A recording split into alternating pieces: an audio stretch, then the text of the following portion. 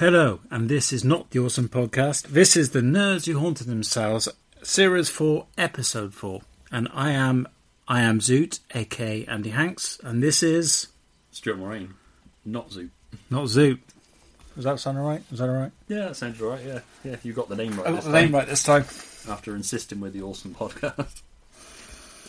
Yes, we are back again, post-con travels. Like a renegade hamster. Like a renegade hamster. With the ill behaviour. Yes, how have you been? Not bad, busy. Enjoying a little bit of sun we've had, I think. Yeah, that's gone now. Yeah, the summer over and done with. Yeah, not bad, thank you. Yourself? Yes, not bad. Had a nice little holiday down to Doc Martin country. You did? Got Eating pasties. outside his house. You actually found this house? Yeah, it's easy to find. You can see it as you go. Because all the tourists are there. Yeah, it's actually a holiday home. You can actually rent it out, so there's people staying in it. But you must get so pissed off if you paid all that money to rent that out, just to fucking look out your window and see people going, It was Doc Martin Clunes? Yes. Ah. It still is. Is it still going, is it?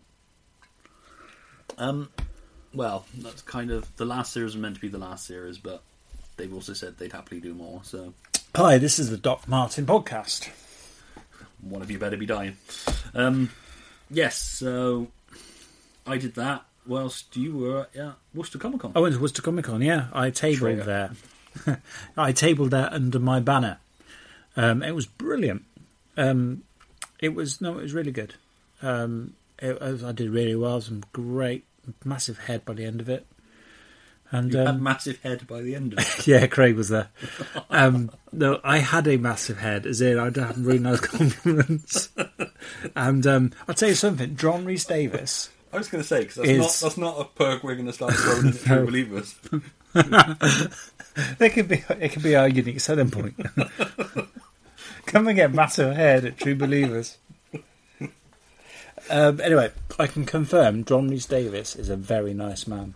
Good. Before it started, half an hour before it started, he came round to every single table to wish everyone luck and shook their hand. That's what we do. Yeah, we don't do that. I went there, he was a really nice bloke. Was he like, I wish you luck? Secretly fail. Yeah. I curse your table. Yep. Remember, never toss a dwarf. Nobody tosses a dwarf. Nobody tosses a dwarf. Don't tell the elf. Yeah, no, that's cool, because, some of these... Where would we put him? C-list? John Rhys-Davies? He's not an A-list actor, is he? No, but I'd put him above C. I'd say a B+. No, I'd say a C+. A B-. He's B-. He's a B- actor. But he was in Indiana Jones, wasn't he? He was, and he was in Sliders. Yeah. Used to love Sliders. I can't remember Sliders. I remember when it came out, it was on BBC Two, wasn't it? Yeah, the one where they slipped from dimension to dimension, but they always showed the episodes out of order, so it was weird. Yeah. It was good, Sliders. It was proper fucking 90s television. But we all know I've got a soft spot for 90s television. Yeah, we do. You've gone on about it enough. So what... Was there much comics there? There was a few... Yeah, it was one of those Comic-Cons with the occasional comic. And the two standard there was guests for... Yeah, there were 2 or 3 comic guests. Unfortunately, the names have slipped my mind. We won't name them because I made a slightly derogatory comment. So okay, but there were your usual Star Wars people there. Robert Llewellyn was there. Danny John Jules, Norman Lovett, who I actually probably got to meet this time. Not just to give him a program that we don't tick it off him. That wasn't our idea either. Very nice man. See, those 3 from Red Dwarf and Chris Barry, with the exception of Craig Charles, pretty much, that Red Dwarf cast are now starting to become like the Colin Baker of they are a little bit. cons, in that they will pretty much turn up to a fridge opening. Yeah. It's like you'll open the Necronomicon from a... But there was also another guy there who was under the, he was under the Red Dwarf banner. Oh, you said about this? Yeah, he played Rimmer's brother for one episode, and he was there signing autographs. But weirdly, he also played the Prime Minister in, I think it was Transformers: Revenge of the Fallen. Was that Transformers movie? I can't remember. I've not seen it. Was it the most recent Transformers? That had the Prime Minister in it. The Black Knight, Last Night, or something. Or Yeah, or Dark Knight. Dark Knight Returns, or that wasn't a Transformers movie, was it? Is it Transformers the last? No, fuck knows. Who cares? Mm. It had a French hot rod in it. That was just wrong. Mm. But anyway, so that was Worcester, and it was great. Really nice to catch up with Ian Blakeman was there, and Missy Cake Emporium. That's her thingy, isn't it? Yeah, Jackie. Was Adam there? Explosive Barrel? Adam was there as well. Yeah, got his hair, and there's a few other faces that I recognised. And I met Barnaby. Barnaby was there. Of course he was there. And I finally got to meet him. He didn't recognise me. I tapped him on the shoulder. Hello, mate. And he looked at me. And went, oh, hi. You are you? He maced you in the face. Yeah, basically, yeah. So yeah, it was a really good event. Really long day. I was very happy with how I did. And yeah, very good. Did it tempt Wiki into putting himself out there? I mean, I know he tables as you at True Believers events. Well, he does, yeah. I don't know. I don't think he feels he's got the stuff to sell yet, but I know might be. He could have stood there with tails opened up on wages. We did. That's exactly. We kept fighting over it because I wanted the front cover. Well, you could easily have slipped had in both. One. Oh. Well, if he gave you a massive head, the least you could do is slip in one. That's true. Very true. Yeah. Oh, God. Anyway, shall we move on? Yes. So what have you been up to? We're getting an explicit rating again. You went to Leamington. I did go to Leamington, yes. Third year out of the 4 for me. Different venue again, inside a church, really nice. Yeah, it was a good comic focused. Yeah, good comic focused event. Could have done with a few more back issues for my liking, but as a fellow con organiser, I'm aware that getting people to come and sell back issues at smaller events. And as someone who helps out at comic events, is that bloody heavy?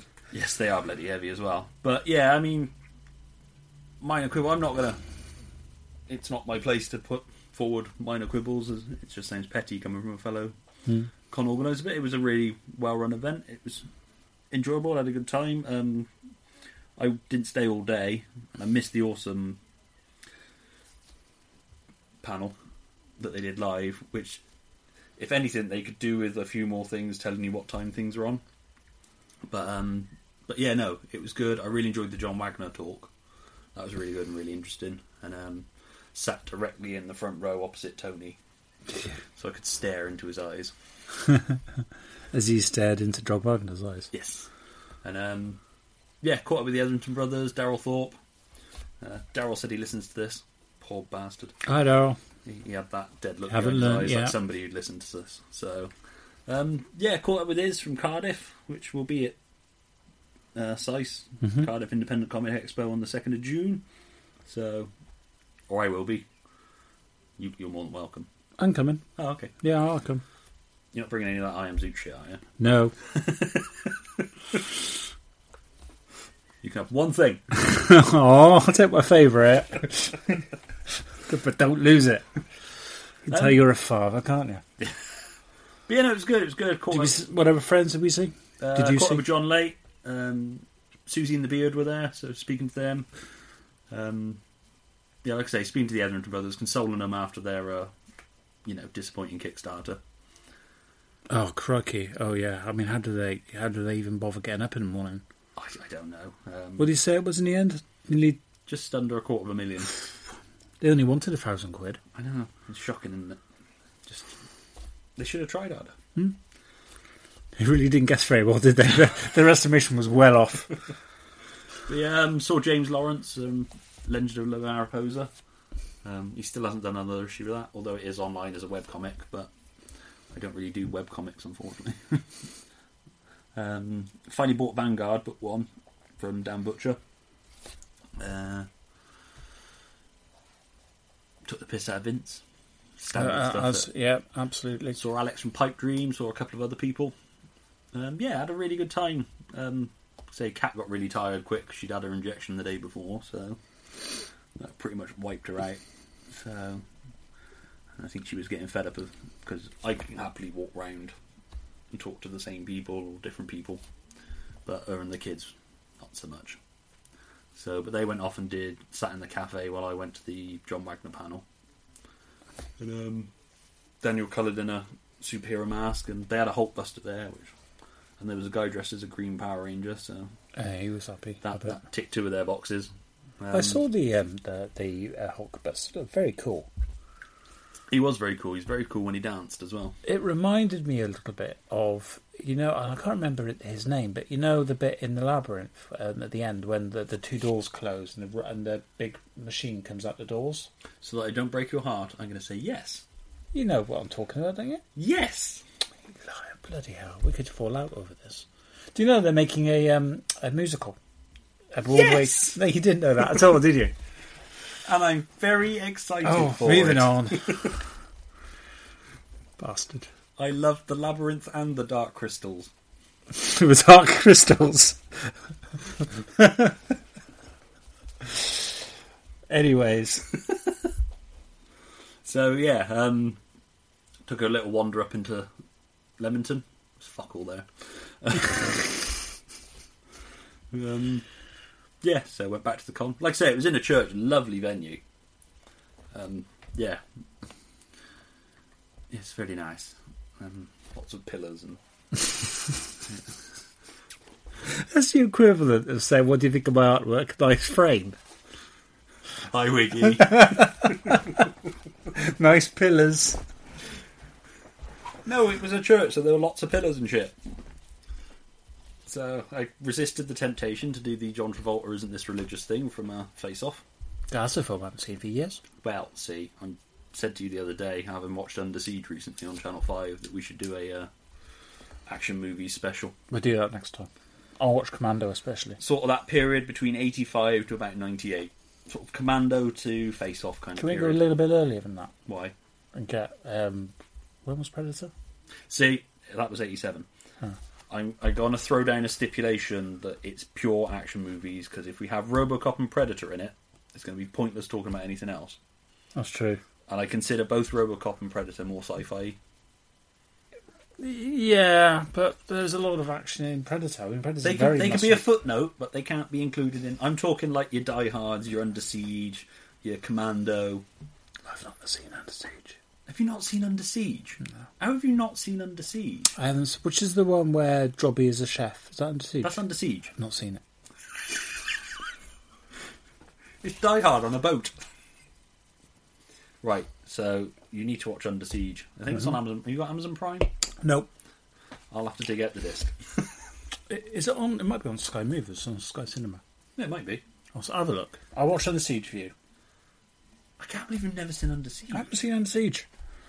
Get it in your head. I have not seen Under Siege. So you're like 39 years old and you've never seen... I haven't seen Under Sieges. You've never seen Erica Alanak breasts. Was she in a cake? Yes. That rings a bell. So you're talking about breasts. Hang on a minute. Ah, yes, I clearly remember the day I watched that. It was a Sunday morning. I watched that bit at least 5 times. Didn't care for the rest of it. I remember that bit being much longer, unless they cut it down for telly. I remember Or it being, just- I remember mine being much longer as well. Oh, no. You just stick it in a cake. Anyway, come on. Right, that's the next podcast. This is this If podcast. it helps with stiffness. Yeah. Yeah, so that should be our next one, I think. So Well, let's do this one first. yeah, let's make it through this one. So what are we talking about today? Well, Have we got anything else to talk about first? should we do like the True Believers roundups, where to find us, all that sort of thing at the end, and sort of get into the main body of this episode? Yeah, but will that carry on while we get time to? Do I want to get all the crap out of the way first? Well, that's very true. Yeah, well, we launched the mailer. Yes. God, we've only just launched it. How many, 4 or 5 weeks worth? now? I think the 6th. I'm sure we just talked went out. about it last podcast. I think we did talk about it having gone out, but it's been going long enough now that it's a consistent thing. I'm determined to put it out at least. I mean, I put weekly-ish. There probably will be some weeks where it doesn't go out, but my goal is to get it out every week, which means I've got to write nonsense every week. So every Monday. So every Monday, and the mailer kind of leads in a little bit into one of the things we're talking about, because I wrote a little piece about Superman in it. That'd be Superman then. That'll be Superman, yeah. No, it's the MCU. Do just give them back to Marvel. Yeah, and yeah, it's going out. People like it, or some people tell me they like it. Not the majority, but Is anyone's unsubscribed? yeah, unsubscribed yet? Not so far. That's because they've gone straight to the They're top. just not ready yet. Yeah. They're saving them up when they've got insomnia. But yeah, it's got your usual. We have a little quote at the top, little brief introduction, then a bit of TBCF news. This week's with a shout out to the people who support us. Then a Nerds Who Haunt Themselves piece, which I write or you've done. You did one on digital art, didn't you? Yep. And so yeah, and I've done two. Or was done that two? something else? What did you do? I did leveling up as well. That was your Oh, it was creator tip. okay. Yeah, we have a tips from the creators section, which last week I didn't get time to speak to anybody, and this week I forgot because it's just been one of those weeks, man. Yeah, and then we put a roundup of other small pressy things going on, so we've shouted out other events that you should check out. Kickstarters, we try and put at least one in there when there's one happening that we think you should check out. This week's one was Ghost Island issue 3's on Kickstarter at the moment, which is described by them as Jurassic Park with ghosts instead of dinosaurs, not people. The people are still there. Ghosts instead of dinosaurs. Yeah, thank you. Before you get panicky. Are they ghosts of dinosaurs? Ooh, issue 4. That's an idea. I'll bang that over. Mm. Or, the final twist reveal. Ghost dinosaurs. It was just the park manager in a mask. Pesky kids. Yeah. Yeah, and then we put in the Draw Something Sunday things from the previous day. 'Cause it I goes can't out on believe Monday morning. we've done that for over a year now. Yep. Consistently. Week 54 this week. Week 54. We missed a couple of weeks out for like Christmas and stuff. Oh, did we? So we're nearly a year then. No, we're over a year. Yeah, but if we missed a couple of weeks. Would we be, if you put in those weeks we missed, we'd be on week 56. Oh, okay. Just I see what you mean. Got you. So yeah, that's been running, and we had a really good week. Not yesterday. Mm. The week before. Yeah. We had loads of people on it then. Oh, this Sunday was good as well. I know Steve Sims. Steve put Sims something did in. one, yeah. Yeah, it was quite nice. The suggested theme for people who needed a theme seemed to work quite nicely. Yeah. You did a naked woman, because that's what Superman is to you. Mm-hmm. And yeah, swig and drink, talk. Okay, I'm talking. No, I did an all-day live drawing yesterday, so I didn't really have time to do it. To do a Superman piece, so I just stuck a couple of Superman logos on her nipples. You self-edited. I did. I self-edited. That was a really good one, and as a follow-up, we sort of talked about it before, but we should talk about it on here. How did it go down at Life Drawing? You whipping out a tablet and drawing on that? No, really interesting actually. Yeah, it was quite a good follow-up because I did when I wrote a piece for the newsletter, I did mention on there about mailer. Sorry, what did I say? Newsletter. Completely different legally. I did mention on there about people's reactions, arty-farty people's reactions, because it's like taking typing a book on a computer as opposed to writing it by hand. A letter book. A letter book, yeah. Shut up. But no, it went down really well. I had a lot of interest. It was like some of this. A newfangled machine that I brought into this room, and everyone was quite interested in it. But no, I did get a few people asking me, was I working from a photo? Which I got really confused because the model was right in front of us. So I don't quite... and the models do Wouldn't kind you of... just take a photo and then F5 it? Yeah, absolutely. The models do kind of frown at you if you pull out your camera and take a photograph of them. At least not without permission. Especially if you're leering. Yeah. Go on, rub them. So I thought that was a bit odd, but no, it was quite successful. I think. The only problem is I do it more often, but it's a real faff setting it all up and then putting it all away again afterwards, and it does take longer. It is quite a it's a longer process really when you do digital painting, because for a start you're working in colour as opposed to when I used to work with pencils and chalks. So I couldn't just. I do 2 hours every Tuesday, and I couldn't really do with digital painting then, because I just wouldn't get it anything By the time decent you done set in up, time. you'd have to. Yeah, once I got my basic lines in, it'd be the end of it. That might be an interesting follow-up piece for one of the future mailers. What? The experience of using it in life drawing. Absolutely. Because is it a Wacom tablet? So Wacom Because I've seen Cintiq. lots of people posting pictures of them using their Apple iPad Pros. Yes, which are very with their good. pencils. Yeah, which apparently are very I've good. been looking at it and thinking, oh, if I had the money. About what? Apple's a Pro, about £800 now. Probably. I like you say that, like I can just reach behind me and pull £800 off the shelf. Well, you're a I've only got successful 7. Comic-Con dealer, I was going to say. Yes. Yes, you are. Yes, successful. Yeah, established. Rolling in the money. Yeah. From my overpriced tickets. Yeah. But yeah, apparently they're very good. A few of the people I found out a live class have got these. But 2 people told me, "Oh yeah, I've got the iPad and I've got the pencil for it, but I haven't got it out of the box yet." Well, that would be a good start, really. I mean, the pencil alone's about £100, I think. That's like fucking Star Wars. Ben Kenobi giving Luke a lightsaber for the first time, and him just going "ta" and putting it in a box. Yeah, that's kind of what he does, though, isn't it? He turns it waves on it and around waves a it around a little bit. bit. I He mean, puts it, then he sticks it in his box. I mean, he at least gets it out and gives it a wave around. Yeah. Which, don't do that in strangers' houses. No, what are you doing? Right, okay, so that was that. So that was that. So, yeah, somebody used a tablet to do one of the life drawing things at one of the True Blues, didn't they? Wasn't it the summer one? Wasn't there somebody drawing on a tablet then?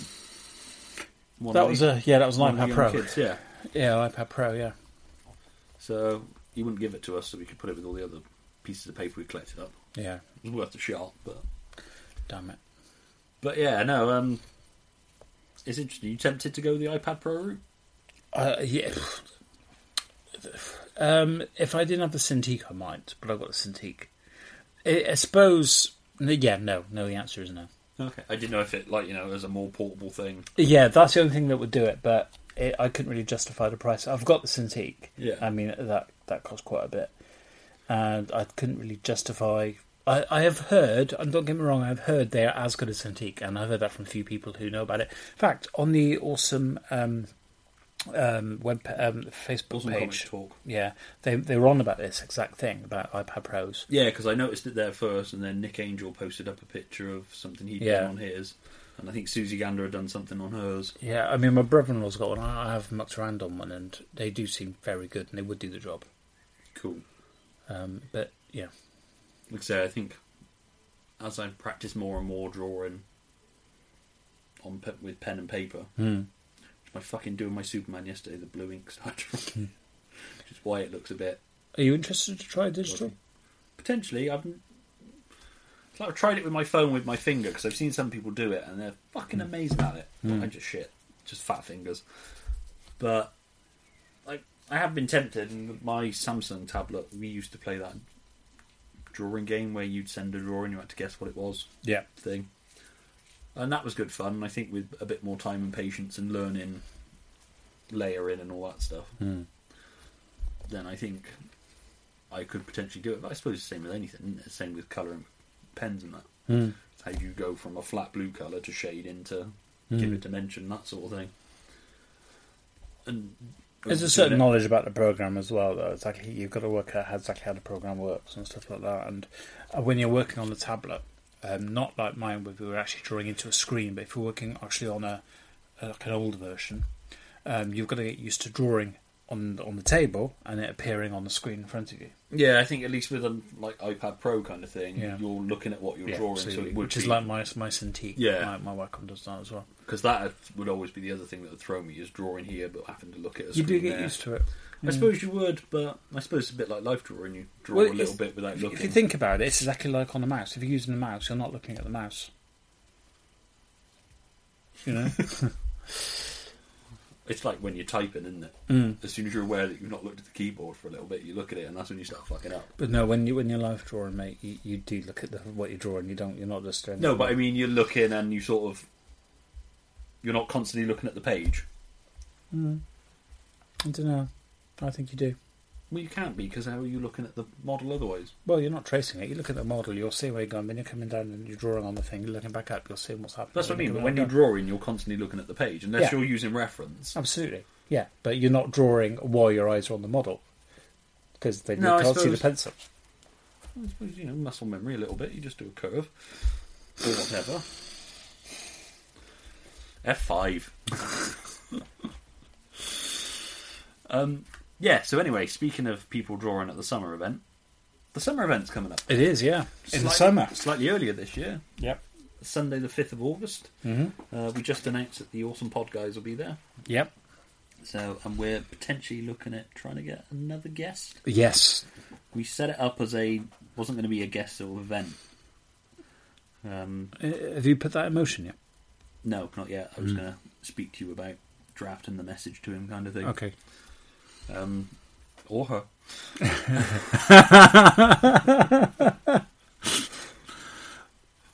Yeah, we're gonna. It was the first one. Sort of was a last minute kind of thing, wasn't it? Yeah, but bloody good. It was put together as a stopgap while Leamington Melksham had their year off, and then Melksham decided they weren't coming back, and people said they enjoyed the event, which is all the encouragement we need to do something again, because we'll never learn.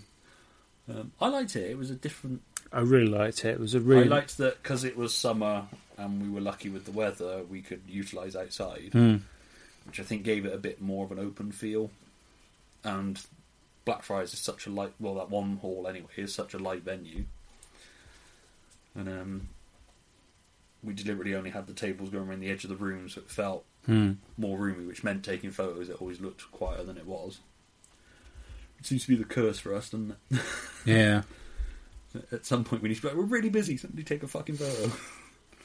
But yeah, it was good. It was, like I said on to Tony from Awesome Pod, we had about 250 people through the door, which doesn't sound like a lot, but they were all sort of focused. But for quite a small venue, I mean, it was massive. For a small venue with just the Edmonton Brothers as guests, Yeah. that was a really good pull out, and I think we put on. I want to up our game with more things to do for kids. Say my kids get bored at events. Like Pass the Parcel. Well, I don't know, just something. Jelly and ice cream. They could spend ages in the entertainer when they got a Nerf gun shooting at a target. We could have Nerf guns. We could have Nerf guns, and then we could keep them afterwards and have a big Nerf fight. Yeah. I've got a Nerf gun. I got a Nerf gun. I got a Han Solo blaster Nerf gun. Oh, yeah. Yeah. I got a Maverick. Nice. And Top Gun.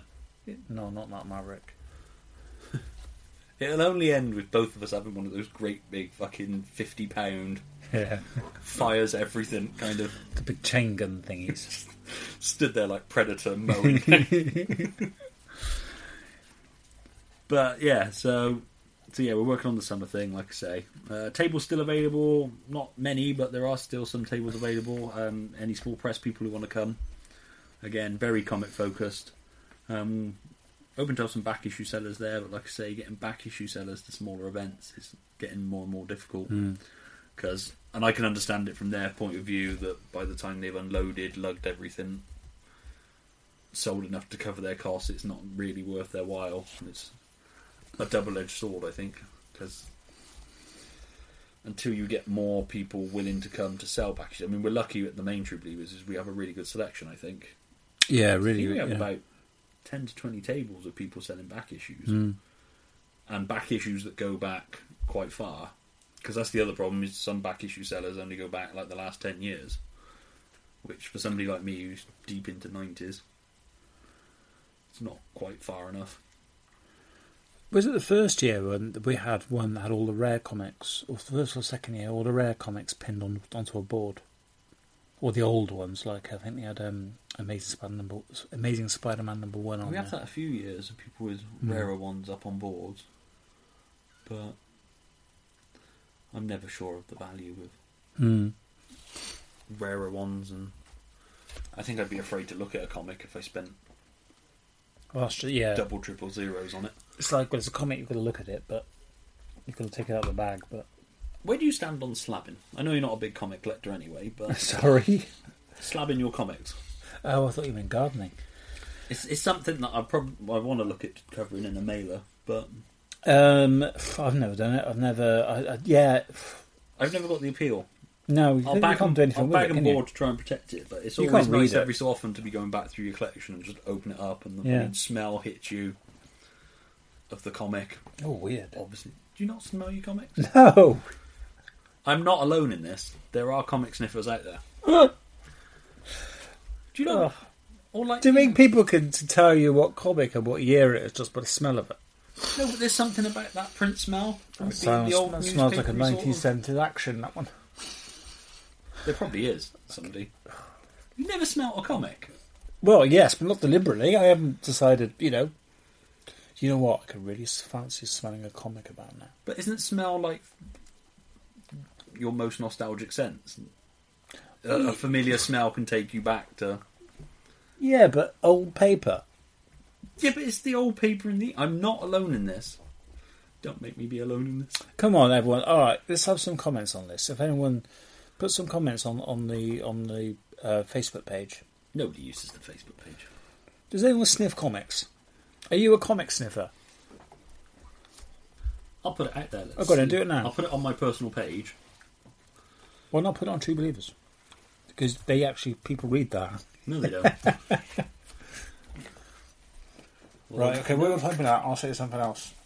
So put it on the Awesome Talk. No, because then I'm plugging it up. I won't put it on there. It's going to seem weird. Right, yeah. Exactly. It seems weird because no one does it. But people do it. You're weird. No, I'm not. You're weird. You don't use all of your senses.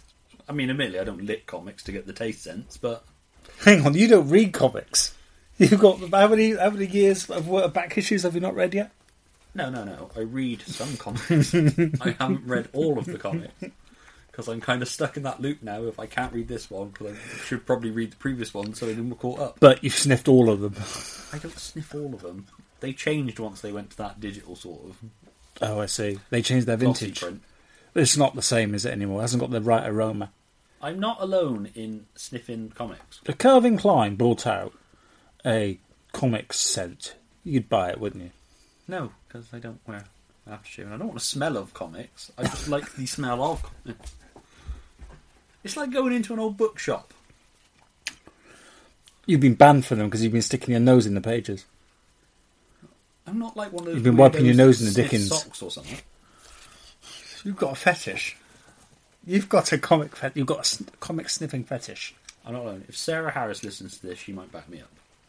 So if anyone's got any old soiled comics they want to send us to Or I us, should just go, you fucking weirdo. message Sarah Harris right now. No, I don't know. She might be busy. Sniffing comics. So they like the older, the more soiled, the better. No, it's not like that. It's So just, it must be well thumbed. you don't even have to go in and sniff it. You can just open the book and it's just got a smell. Alright, I'm not going to win this. You're not going to win it, no. You're weird, not me. Are you going to find something smelly? Smell a comic. It's not I am one- currently sniffing Batman Nightfall. Volume 2. It smells minty. You're just weird. Yeah, okay. There is a smell there. Yeah, thank you. I mean, that's not even a strong smell, 'cause that's from a trade.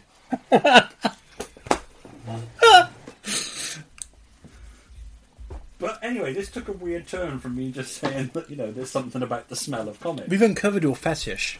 It's not a fetish.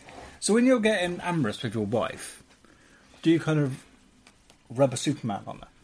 No. Oh, no wonder my life drawing yesterday turned you on. No, it was digital, it didn't smell right. Oh, what a great ending. F5 does nothing for me. Anyway, Moving on. Speaking of old comics, Yes. Superman nice, turned nice, 80. nice segue. see, I can give Vince Hunter a run for his money on segues. So 80 years of Superman. 80 years of Superman. 1,000 issues of Action Comics. Which I honestly thought when they did their everything went back to number 1, I would never live to fucking see it. But they carried it on. And when they went back to the original numbering, they included the 1 to 52 or whatever it was of the new 52. Yeah. that gap, they just left a gap in the numbering. So if it ended on 400, it came back on 453. Spidey did that as well. Amazing Spider-Man did that years ago. Nobody wanted that continuity to end because I think everybody was hoping it'd hit 1,000. But 8 years, that's pretty impressive. It's not the first comic to do so. Yes. I think Detective can't be far behind. I don't know whether Detective went back to its original numbering as well with Rebirth. But yeah, because it's got to be... Batman was a year later, wasn't he? So next year it's got to be 80 years of Batman. Then I think Wonder Woman was a year or 2 years after that. But 80 years is impressive. Incredible. I know you're not a massive Superman fan. I am not. Because you like Man of Steel, which clearly shows you're not a Superman fan. What, the movie? Yeah. I did not. Didn't you? No. You did. You told me you did. I'm not even sure if I've seen it. I was probably just to wind you up. Yeah, I couldn't remember seeing it. The character of Man of Steel I like. What, Superman? John Henry Irons. Steel.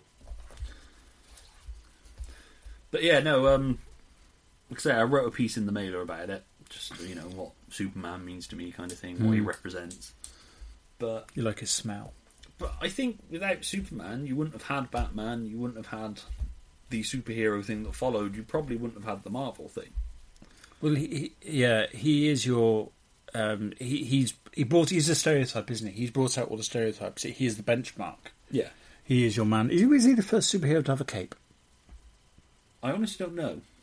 I think he's one of the first superheroes, so certainly in comics. So not including like your Flash Gordon kind of thing. Well, I don't know when Flash Gordon started. Dick Tracy. But again, I'm not sure how early that started. But certainly crime comics were around before. Yeah. Superman was the first sort of superhero comic. Which then, like I say, spawned... No, the Spawn was years later. And Spawn, he probably spawned Spawn. Red Cape. Spawn, yeah. It's true. No capes. But yeah, and like I say, Superman's the reason I got into comics. Like when he came back from the dead, the idea of that really excited me. I was just sniffing comics ever since. Yeah. But yeah, no, I was caught in that perfect storm of Superman coming back from the dead, which was a newsworthy story because I found out about it in a paper. That Lois and Clark coming onto television, and the Dirt Mag's radio adaptation of Superman Doomsday and Beyond, which I think happened slightly before I got into comics, but I must have heard on a repeat. To be fair, I think it was The Death of Superman was the first graphic novel I read. And that's probably because of you. Probably. I probably lent it to I you. seem to remember going back to your house. Now, this sounds weird. Sniffing comics. And then you don't remember what happened after that. No. And laying out a poster on your bedroom floor with all the DC characters. And I remember, and you were naming them all for me. And I remember how hilarious the name Green Lantern was. And how random it was. Yeah. It is. Yeah, the more... Green Lantern's one of those names, just don't think about it. Because the more you think about it, the odder it starts to get. And then it gets annoying. And I love Green Lantern as well. That was my... Superman was my big thing for like the first 4 years of me being into comics. And then I drifted into Batman because, your dark and moody years. Wanted to be, moody and broody. And, all the cool kids were reading Spawn. And I was like, I'll go Batman. And then I sort of settled on a middle ground of Green Lantern. It was sort of somewhere between the two for me. And then from that, ventured out away from the big two. Although with the exception of Spider-Man 2099, I was never a massive Marvel fan. So I don't know what it was about Marvel. It just felt like there was too much history. It was too colourful and nice and not serious. But DC, the comics then were colourful. Yeah. And they weren't that serious. Well, Batman was quite a dark, broody character. Yeah, but that's what Batman needs to be. Look at Adam West. Well, yeah. The epitome of a dark and broody Batman. I just like the... There's something fucking seriously dark about a character that will have a small boy as his sidekick. He goes out dressed in dark colours so that he blends into the night. Oh, yeah. And then turns his teenage sidekick into a target. Like, yeah, wear a bright red thing on your chest. That's very true. And I'm going to have this armoured helm over my head. Yeah. You just wear this thing little over your domino eyes. mask. Yeah, it'd be fine. And some shorts. Just some little shorts. And some tights. And some pixie boots. Go on, Tinkerbell. And just to be safe, let's give you a yellow cape. I never thought of it like that. Because there's that whole Frank Miller thing about the yellow around the bat symbol on his chest is designed to attract people to shoot at it, because that's where he's got armour. So yeah, the whole dressing Robin in bright primary colours. And the fact that he calls himself Batman. And he calls himself Robin. It's no wonder he gets through them. Yeah. He was going to be called Blue Tip, but he decided not to. Batman and Blue Tip. Different times. So, but yeah, no, say Superman seems to go through phases where they try and Batman him up a little bit. Make him dark and broody. And it doesn't work, and people soon rebel against it. And we get the old Supes back. And this time when they brought him back, they brought Dan Jurgens on to draw and write. And it was superb. Has he got pants now? They've come back for issue 1000. Oh, they have. They're back. The pants are back. Well, the whole thing was supposed to be that they weren't pants. It was one piece in two colours. Oh, I'm looking at your Superman now. It's pants. But he has a belt to hold his pants up. I've never really realised that before. It's meant to be one piece. It just became pants for some reason. But it's one piece in two colours. Quite why you'd have... It's a bit like wearing a pair of trousers that the top bit is a different colour to look like shorts. It's an odd choice, I'll grant you. But I always thought, when I used to play around with the idea of what I'd do if I got to redesign Superman, do away with the pants, give him gloves. Right. I never understood. He's going around leaving his fingerprints everywhere. So you just want to take his pants off? Yeah, and turn them into gloves.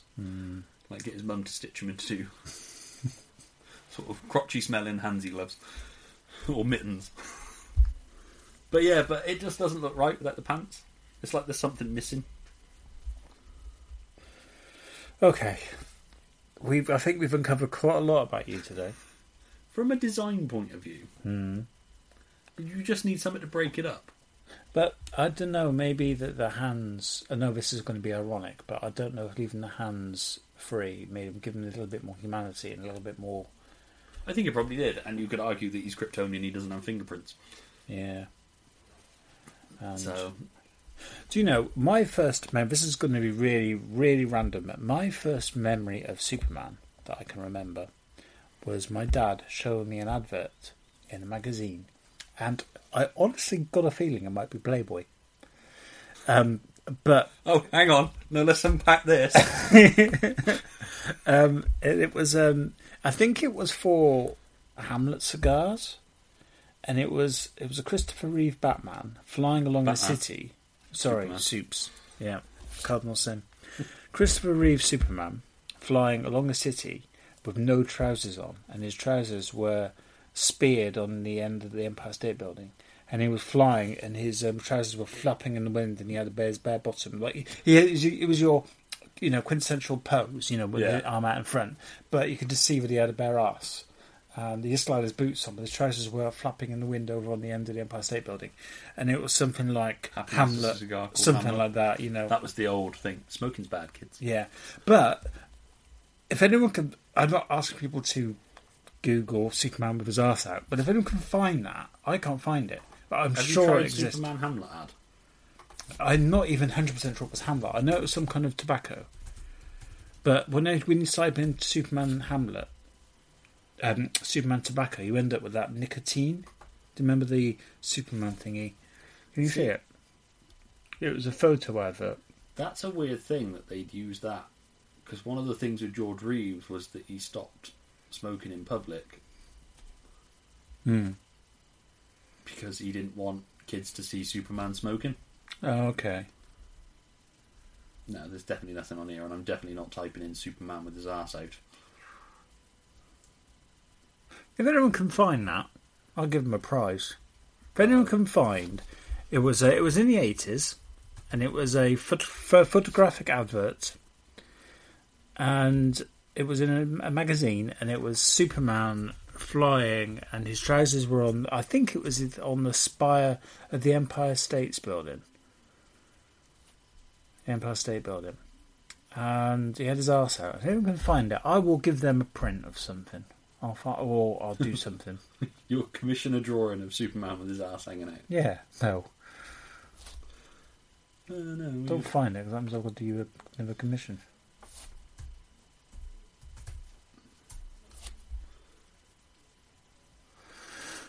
This is a great podcast. Why nicotine is weed. I think you've imagined it. I don't think I have. I hope I haven't been dreaming about Superman with his arse out. It's like that Penny Arcade thing where he dreams about Spider-Man. Yeah. I love you, Spider-Man. Everyone gets one. You're so strong. Yeah, no, I'm not seeing anything. I think you made it up. Like I say, I'd be very surprised if DC used their fucking symbol of goodness in a cigar advert. Maybe it was. I'm sure it was Christopher Reeve as well. Yeah. All right. If anyone can prove me right, So basically, I can't imagine Christopher Reeve going for it either. Yeah, somebody prove Andy right, and I'll give you a prize. he'll give you a prize, and I'll die a little inside. I'm not seeing anything. No, I can't see it either. Good luck. But yeah, I hope I didn't dream that, because it's quite a big memory. oh dear. Mm. So yeah, I see Superman as a symbol of good and an inspiration of what good people can do. I see him. You see him with his ass hanging out. Yeah, and I want to smoke a cigar. Smoking a cigar. Mm. So yeah, that's... I was going to ask you what your Superman memories were, but I'm scared now. Yeah, that wasn't a Superman memory. I remember watching the movies and not really enjoying them. Mainly because I think it's because my mum wanted to turn that rubbish off. So it was a bit, they're rubbish then, aren't they? See, I love the first one. I've never really, apart from in my childhood, I've never really gone back to watching 2, 3 and 4. Which is the one where he fights another Superman, a dirty Superman in the trash compactor. Superman 3. Oh, was that Quest for Peace? No, that's 4. Oh. Yeah, Superman, if it pops up on telly, I'll generally watch. I rarely put the Blu-rays on to watch. I love Christopher Reeve as Superman. I really like the films, but they're just not ones I go to, weirdly. I think, as much as I disagree with his real-life politics, Dean Cain was Superman for me. Just because in my formative years of getting into comics. And it's also, Lois and Clark is the closest to the comic version of Superman that I know that's been on live. It'd been done in live action. There was the Ruby Spears cartoon in '88 that was very close to the John Byrne. It used to be on, I can't remember what channel it used to be on. It must have been one of the Sky ones. But yeah, I used to watch that, and I've got that on DVD now. But yeah, Superman of late, it's really weird. Batman's been a constant on the screen. I know there was the huge gap between Batman and Robin and Batman Begins, but it sort of always felt like Superman's been going, whereas Batman's been going, whereas Superman's had massive gaps. I think they misfired with Superman Returns as much as there is stuff in that film that I like. I think they made a huge mistake in trying to tie it to the Christopher Reeve films instead of being their own beast. Is that the one with Kevin Spacey? Yes. The one with the boat? Yes. And he's got a son, or he's pregnant, or he's Superman's got a son. Yeah. Yeah. Which, that was just a disaster. But, because for one, after he sleeps with her in Superman 2, he gives her the kiss that wipes her memory, because that's something Superman can do, apparently. So, at some point, Lois Lane needs to sort of turn round during Superman Returns, and after she realises her kid's got superpowers, and be kind of, well, did you rape me, Superman? Because I got no memory of this shit. So that puts a whole weird, dark thing on it. But I think that suffered the same thing as Man of Steel to a degree, is that they tried to make Superman dark and broody, and that's not Superman. lots of him like hanging around outside Lois Lane's window. Mm. And it's like, I don't want creepy Superman. I want Christopher Reeve Superman. Smiley, friendly Superman. Getting cats out of trees for kids kind of Superman. And frying them with his laser vision. What, cats? Yeah. I think, yeah. That might be your Superman with his ass hanging out. Mm. But sort of the main body that I think of this podcast that's going to get you excited and probably lead to some debating is that it's also 10 years of the Marvel Cinematic Here we Universe. go. So, right. 2008. Right. You watched the trailer for Iron Man. Yeah. Do you see this coming? No, because no one ever heard of a cinema universe before, had they? No, we dreamed of cinematic universes, and Yeah. like the closest thing we probably had was the Kevin Smith cinematic universe Or of the interconnected Jersey trilogy. no, the closest we got was the end of Predator 2, where you see the alien's head in the trophy cabinet. Yeah, but that wasn't an interconnected universe. But it was hinted that it was. Yes, but it wasn't like the Kevin Smith films and what the Marvel Cinematic Universe, where they would reference things from other films. It was just a head in a trophy. But from another film, it was referenced. Yes, but they could have had fucking the skull of Dino from the Flintstones up there. And that would have been brilliant, because that would have meant that you could get like Fred Flintstone and the aliens. That would have been awesome. But to me, that was my first idea that maybe these movies could... that was the idea of a bigger world, but Yes. it wasn't an interconnected universe. I disagree. Not I think in the that sense was. of a Marvel thing. No. Because you could have Iron Man with Captain America's shield in the background, or in Batman Forever, they reference the circus must be halfway to Metropolis, and in Batman and Robin, they reference this is why Superman works alone. Yeah.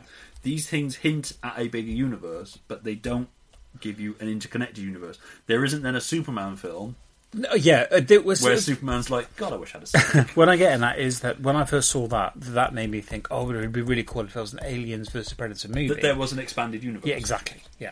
But what I'm saying is it's not an interconnected universe. It's not like Chasing Amy makes reference to things that happen in Yeah. Mallrats, or the funeral or the body that they go to visit in Clerks is then revealed who that is in Mallrats. So I mean, the stories tie in. There's an overlapping element, and that's what you got with the Marvel Cinematic Universe. Which years and years and years ago, when I used to play, superhero movie mogul, of what I would do if somebody said to me, "Here's all this money. Take these DC comics and adapt them for screen," is that I've never understood why you wouldn't have films, TV series, cartoons, all these sort of things that overlap to create one big world, and then Marvel sort of do that. You don't quite get the overlap with the TV. It seems to be its own separate world. Which is always a bit odd, I found. That was almost a missed opportunity. There's obviously some There's going to be things of some... we can't afford to get Robert Downey Jr. in for a 2-minute cameo on, for example. But yeah, it does seem to they seem to give up on their Shield coming in to clean up after the events of Thor: The Dark World. But it always seemed like a missed opportunity to me to not expand on the story in canon, in cartoons. Because the problem with films is that it's what the Chris Nolan Batman films suffer from, is that you get a sense that Batman's only been around for 6 months. Yeah. Certainly in the first 2 films, and then you have the gap where he retires. And that's not long enough for that character to have enough of an impact that when he does come back in Dark Knight Rises, that it would have been such a big thing. It's like in 6 months he cleaned up all crime in Gotham, and then he had to come back when crime came back. And it's kind of the problem with the Marvel films, is that we've had all these movies but only 2 Avengers movies kind of thing. Yeah. Or 3 if you count Civil War. And yeah, you could fill in those gaps and maybe include some more adventures. So at the end of Age of Ultron, where you've got the new Avengers team, how cool would that be if that span off into a cartoon series? Yeah, absolutely. That was in canon but also its own thing. Yeah. And then it tied back round to the movie. A bit like they did with Star Wars Rebels, or Star Wars Clone Wars. Is that it sort of went off and filled in those gaps of what the Clone Wars was. Problem with that'd be too much for me to watch. I think if It would, but if you're just watching the movie, I give up on Shield. Yeah, after 2 series. You made a mistake, but yeah, I heard that. But you're not, by not watching Shield, you're not missing out on anything when you go back to watch the films. Absolutely. There may be a throwaway reference that's small enough that it's not gonna. It's like when comics used to have the editor's note. In fact, that's where these things should go. It's just it pops up on the screen, a little editor's box. As seen in Agents of Shield, season 3.6. Ed. I always wondered who Ed was. Yeah, they're all called Ed. Yeah, I know. It's weird, isn't it? It's like Bill. Even in the Beano and the Dandy, they're all called Ed. But yeah, so that was sort of my idea, is that you'd sort of expand it, that you'd have movies, TV, and you tie it all in. It's why it baffles me that DC went the way they did with having the movies and their TV universe completely separate. Yeah. I get that it offers you a bit more freedom in certain things, but also constrains you in so many other ways. You could do so much. And if you cast somebody smallish, so like Henry Cavill wasn't a big name when they cast him as Superman, they could have easily crossed him over with TV every so often, signed it into his contract at the time. Even if he then became a bigger star, it's in his contract. He's got to be in X number of TV episodes of whatever.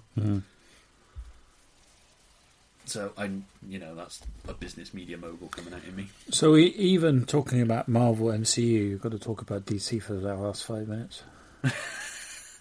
Well, no, I was just saying as an example. But like I say, Marvel did it, and they've kind of done it with their TV stuff as well. The only thing they haven't done is stretching out into animation. I suppose you could loosely argue that those Avengers adventures that you see in cartoons could loosely be tied in. But just as a cinematic universe, I mean, it's the biggest thing. It's been a blessing and a curse, is because now everybody's chasing that Marvel cinematic universe formula. Yeah, to the point where you can't get a Mummy movie that stands on its own without trying to shoehorn in 8 other movie ideas. And everyone else seems to be almost failing. They are, because everybody's rushing it. Iron Man, there was none of it. Because first time I saw Iron Man, I didn't even sit through for the post-credits thing. Because they weren't a big thing. No. They weren't. Usually, if you sat through for an end of a credits thing, it was like a Ferris Bueller gag thing.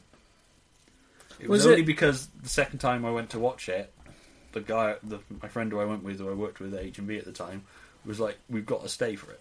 I was like, fine, fuck it. I was just going to wait, and when it came out on Blu-ray, I'll skip through and watch it.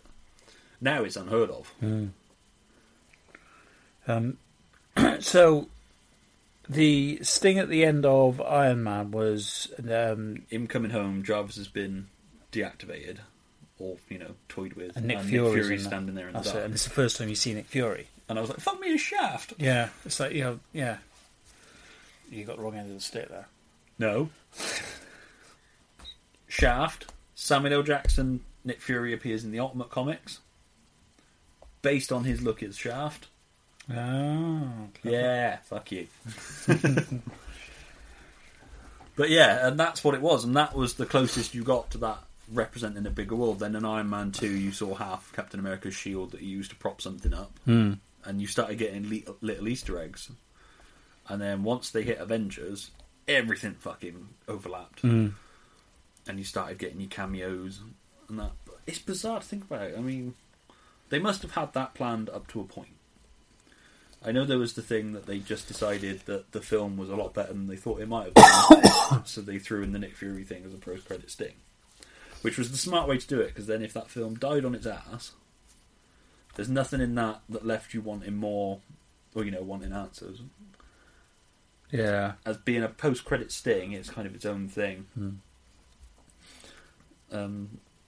Whereas all these other ones, like the Tom Cruise, The Mummy, which I actually quite enjoyed in the end, because I'd heard so many bad things about it that I couldn't help but enjoy it. My expectations were so low, and I quite like Tom Cruise. But yeah, it spent so long trying to set up other movies that it just killed it. And it's what's killing, sort of fucked up the DC universe on screen, is that they're in such a rush to get to their Avengers movie Yeah, which they've done. that they didn't, and then it was a bit of a mess. Yeah. Through not just reasons of the film. It just was so apparent to me that this is exactly what they were doing. It's like, oh shit, look what they've done with Mr. Trick. But they were so adamant they weren't copying the Marvel formula. Yeah. That they just... It's like, we want to be Marvel, but different. Mm. And it's like, well, no, because that works for a reason. You have likeable characters, for one, that you root for. It's and I really... think that's the thing. Marvel cast their movies so right. It's bizarre we haven't even had the new Batman solo movie yet. No, because it's like they're just throwing spaghetti at the wall and seeing what sticks. Absolutely. It's like the Flash movie keeps appearing and disappearing. The Aquaman movie, as far as I know, they're filming it. We're getting Wonder Woman 2, which rightfully so. Wonder Woman was easily their best film so far. There's meant to be a Harley Quinn movie. The Batgirl movie's fallen by the wayside. But again, they build Batman in other people's films and then decide to do spin-offs of Batman without giving us a solid in that universe Batman movie. Which I like Ben Affleck's Batman as well. He's quite a moody. We're talking about DC again. God's sake. I don't think you can talk about Marvel without talking about DC, though. I mean, we'll get into the specific films in a second. But I think in their world building, that is... Everybody's chasing that Marvel money and failing because they're trying to do it in their own way. But in one movie. Because everybody wants to be at that big bang buck. Kind of like, we want to get to our Avengers movie as quickly as possible.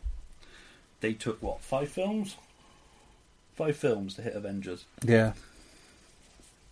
And then, They were establishing movies. Actually, it was 2 Iron Man movies, wasn't there? That was their establishing movies. So each main character, except it was including Hulk, got their own movie, and then they all got together in the Avengers. Yeah, and then your minor ones, Hawkeye, Nick Fury, but they still appeared in other movies. Yeah. Were there any? To remind me, were any characters introduced in Avengers Assemble apart from goodies? I can't remember. Just Hawkeye. Yeah. No, not introduced. So no one. It was Age of Ultron where they brought in new characters in an Avengers movie. And that was Quicksilver and Scarlet Witch and Vision. No, Vision was Ultron. Yeah, Age of Ultron. Yeah, it was on Vision as well. Yeah, because there was that spine-tingling moment at the end of the second trailer for Age of Ultron, where you just saw Vision's eyes open. Yeah. And even not being a massive Marvel Comics fan, I was like, ooh, Vision. But yeah, right, so 2008, Iron Man. Yeah. Boom. Set the tone. Did. Brilliant film. And I really didn't know what to expect from it. The trailer looked awesome. But did you know a lot about Iron Man as a character before the film? No, because apart from that 90s cartoon series, that had the funky and slightly clunky CG animation, which happened about 5 times every episode, didn't it? Yeah. He had a suit. Was that the suitcase? When the suitcase would open up? I can't remember if he had a suitcase. It was like a big chamber thing, wasn't it? Yeah. It's been a long time since I watched that. It doesn't hold up as well as the Spider-Man or X-Men 90s cartoons. So, Iron Man comes, smashes it. Robert Downey Jr., perfect casting. Yeah. Because I know for a long time Tom Cruise was talked about. Yeah. Which I could potentially see then. I can't see now. No. He's absolutely fun. Yeah, he's absolutely perfect. One of the best casting decisions. So, we had that. And then we had The Incredible Hulk, which is the red-headed stepchild of the Marvel Universe, really, isn't it? It is. It's referred to. It's loosely canon, isn't it? Yeah, it was. There was one bit the same as this is loosely a sequel to the Ang Lee Hulk movie. Yeah, but the Ang Lee Hulk movie can't be canon in the Marvel Cinematic Universe because they brought Thunderbolt Ross back. Not Thunderbolt Ross. Talbot, who dies in the Ang Lee Hulk movie. They bring him back in Agents of S.H.I.E.L.D. Oh, yeah. As having never died. Yeah. But his canon is in, there are references in the Hulk movie. Well, they talk about last time I was in New York. Flattened down in Brooklyn or whatever it was. Yeah, and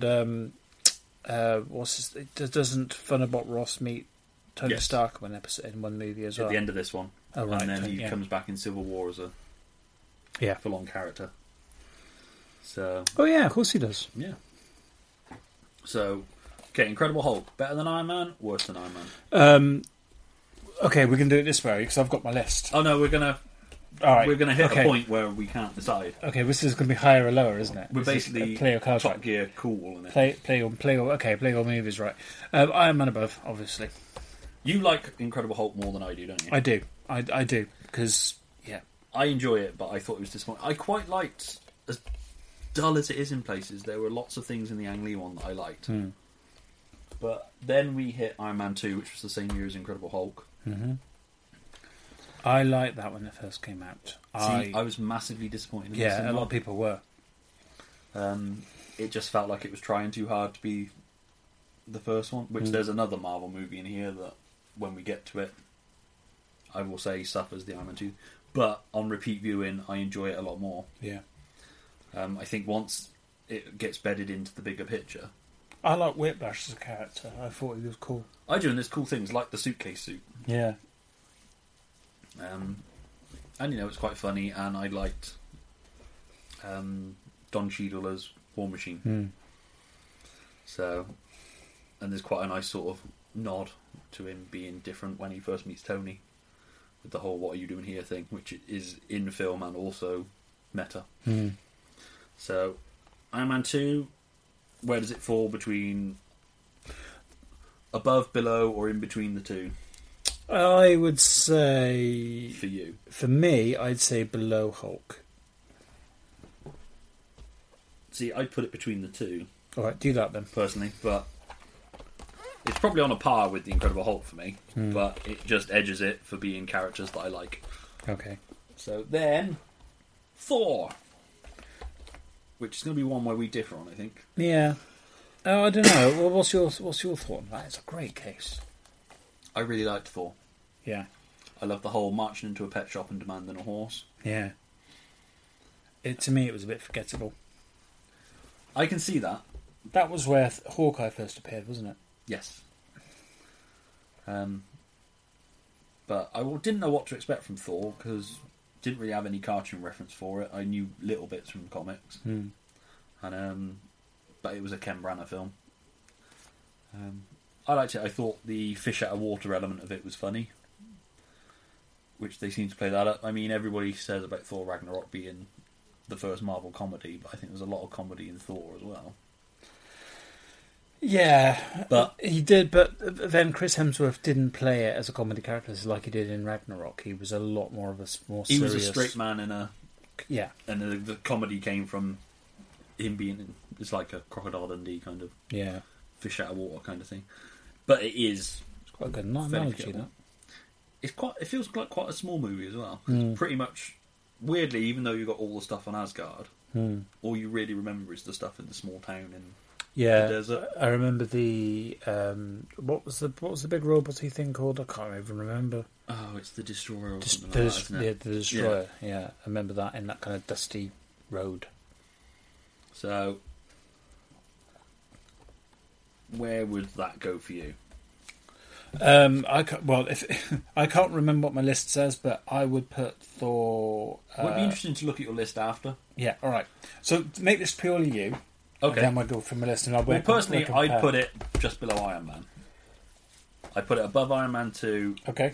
I think because Iron Man 2 had so much anticipation for it, and then it fell short for me. And Incredible Hulk just is probably the most forgettable Marvel movie for me. I struggle to remember most of the Incredible Hulk, whereas I remember bits of the others. So, now this one, next, is the Marvel movie I've only seen twice. Really? Interesting. Once at the cinema and once when it came out on... No, I didn't even see it at the cinema. I've seen it once. That's a nice case too. It's really nice. I've seen Captain America, the First Avenger, once. Right. Not for want of not wanting to watch it again. I've just never felt the need to go back to it. As for reasons we will discover when we get further down the cat route. But it is a great fucking movie. Tommy Lee Jones is ace in it. He is fantastic, and it's a very different movie to the rest. I mean, it's a proper. I mean, it's a Second World War movie. The majority of it. In fact, all of it. Yeah, it's a great film. I get the feeling you'd put it above Thor. Absolutely. I will No give you doubt that. in my I would mind. probably put it slightly below Thor just because I felt more compelled to rewatch Thor than I have Captain America, but I do really need to go back and rewatch the first Avenger. Hang on. When you say put it below Thor, you think Thor's better? Yes. Then you need to move it. But I was giving you... Oh, I want to compare my list to your list. I don't know if Thor's a better movie. It's just... When they're that close, I'm going to have to go on ones I've seen the most. All right. Then we come to the biggie. Yeah. The one that we were all for waiting 5 for. movies we were waiting for. Yeah. The one with probably the best on-screen interpretation of the Hulk so far. Oh yeah. Of course. When we asked, was there any characters introduced in Avengers Assemble? We forgot Hulk. It was a new Hulk, but we had seen Hulk before. Yeah. All right. So, Avengers Assemble, easily at the top. Okay. I think it's a tough one for me because Iron Man was an unknown quantity and therefore is magical all for itself. Yeah. And because it was the first, but Avengers Assemble was what we were building towards. It was pretty much the perfect comic book movie at the time. And there was so much that could go wrong. Yeah. And it just everything out. Because everyone was saying how they're going to get so many characters with, at the same time without making one character look more, more screen time. And that was a big deal. And now this week we've got the third, Infinity, which has got a lot more characters in it. I think if I had one frustration first time I watched Avengers Assemble is I just wanted to get to the characters. Yeah. That whole beginning bit with Loki using his Loki pokey stick and taking the Tesseract. Oh yeah, all that bit on the flying spaceshipy thing, which can't. The helicarrier. Yeah, that's the one. Yeah, first viewing I could have done without that. I mean, it's that age-old problem. It's a bit like the Defenders TV series. Is that you've sold me this as all these people coming together. Let's just get to that shit. Yeah. It's like watching Doctor Who knowing he's going to regenerate. It's like, just do the regeneration or don't tell me it's coming. But it's a perfectly balanced film. Build up, execution. Perfect. Joss Whedon was the right man for it. Perfect balance of humour. Brilliant humour in that. Action. And, Peril, I mean, is it spoiler? Coulson? No, it's not spoiler. I reckon This after 5 years, a film is exempt from spoilers. I mean, we'll be a bit more careful as we get to the more recent ones, but yeah, Coulson dying, I was gutted. Yeah. But he didn't. But he didn't. Tahiti is a magic place. But for the purposes of that film and the Marvel Cinematic Universe going forward, he's dead. Yeah. It'd be quite nice if they found a way to bring him into Infinity War, even as just a small cameo. We're just going, hey Tony, not dead. But given the events of season 5, Just walking past the door S.H.I.E.L.D., with a cup of coffee. Oh hi, how you doing? Anyone seen my Captain America card? Okay, after Avengers, we come to probably one we're going to disagree on. Okay. Iron Man 3. Hated it. Paperman. See, as a Robert Downey Jr. Shane Black movie, I love it. I'm incredibly frustrated at the waste of suits. Oh Christ! And they were just so disposable, and there were so many of them, and it's just like no, they literally just I've got a real problem with having a superhero and taking away their superpowers. Yep. And it's just like, no, I didn't come to see... I 100% agree with you. The second Wolverine movie fucks me off because they take away his powers. I've come to watch a Wolverine movie to watch Wolverine do his thing. It's like, which is it? Is it the Avengers and there's that really bizarre bit where Thor suddenly can't pick up his hammer? That's Thor. No, there's a bit in Avengers as well when he gets tricked by Loki and he falls from the helicarrier in that glass cylinder thingy. Oh, he can't break the cylinder. No, he smashes it, but I'm sure there's a bit where he tries to and he gives up. No, I think you're misremembering that. Okay. Or I'm misremembering it. Yeah. I don't remember there being a thing. Like the whole thing in Thor Thor the film Thor, was him proving his worthiness to carry the hammer. Mm. All right. Maybe it was Thor then. There was a thing where he was struggling to use the hammer to get out of the chamber because it was designed to contain the Hulk. Yeah. So, Iron Man 3 for you. Straight to the bottom. Really? Straight to the bottom. I'd put it above Iron Man 2. Right. Personally. But below Captain America, Thor, Iron Man, and the Avengers. Okay. Or Avengers Assemble, as we have to call it. Like I say, there's stuff in it. There's loads of little gags. I know you were annoyed straight away by there not being an AC/DC track at the front. Mm. It was Eiffel 65 It was Eiffel 65 Blue, yeah.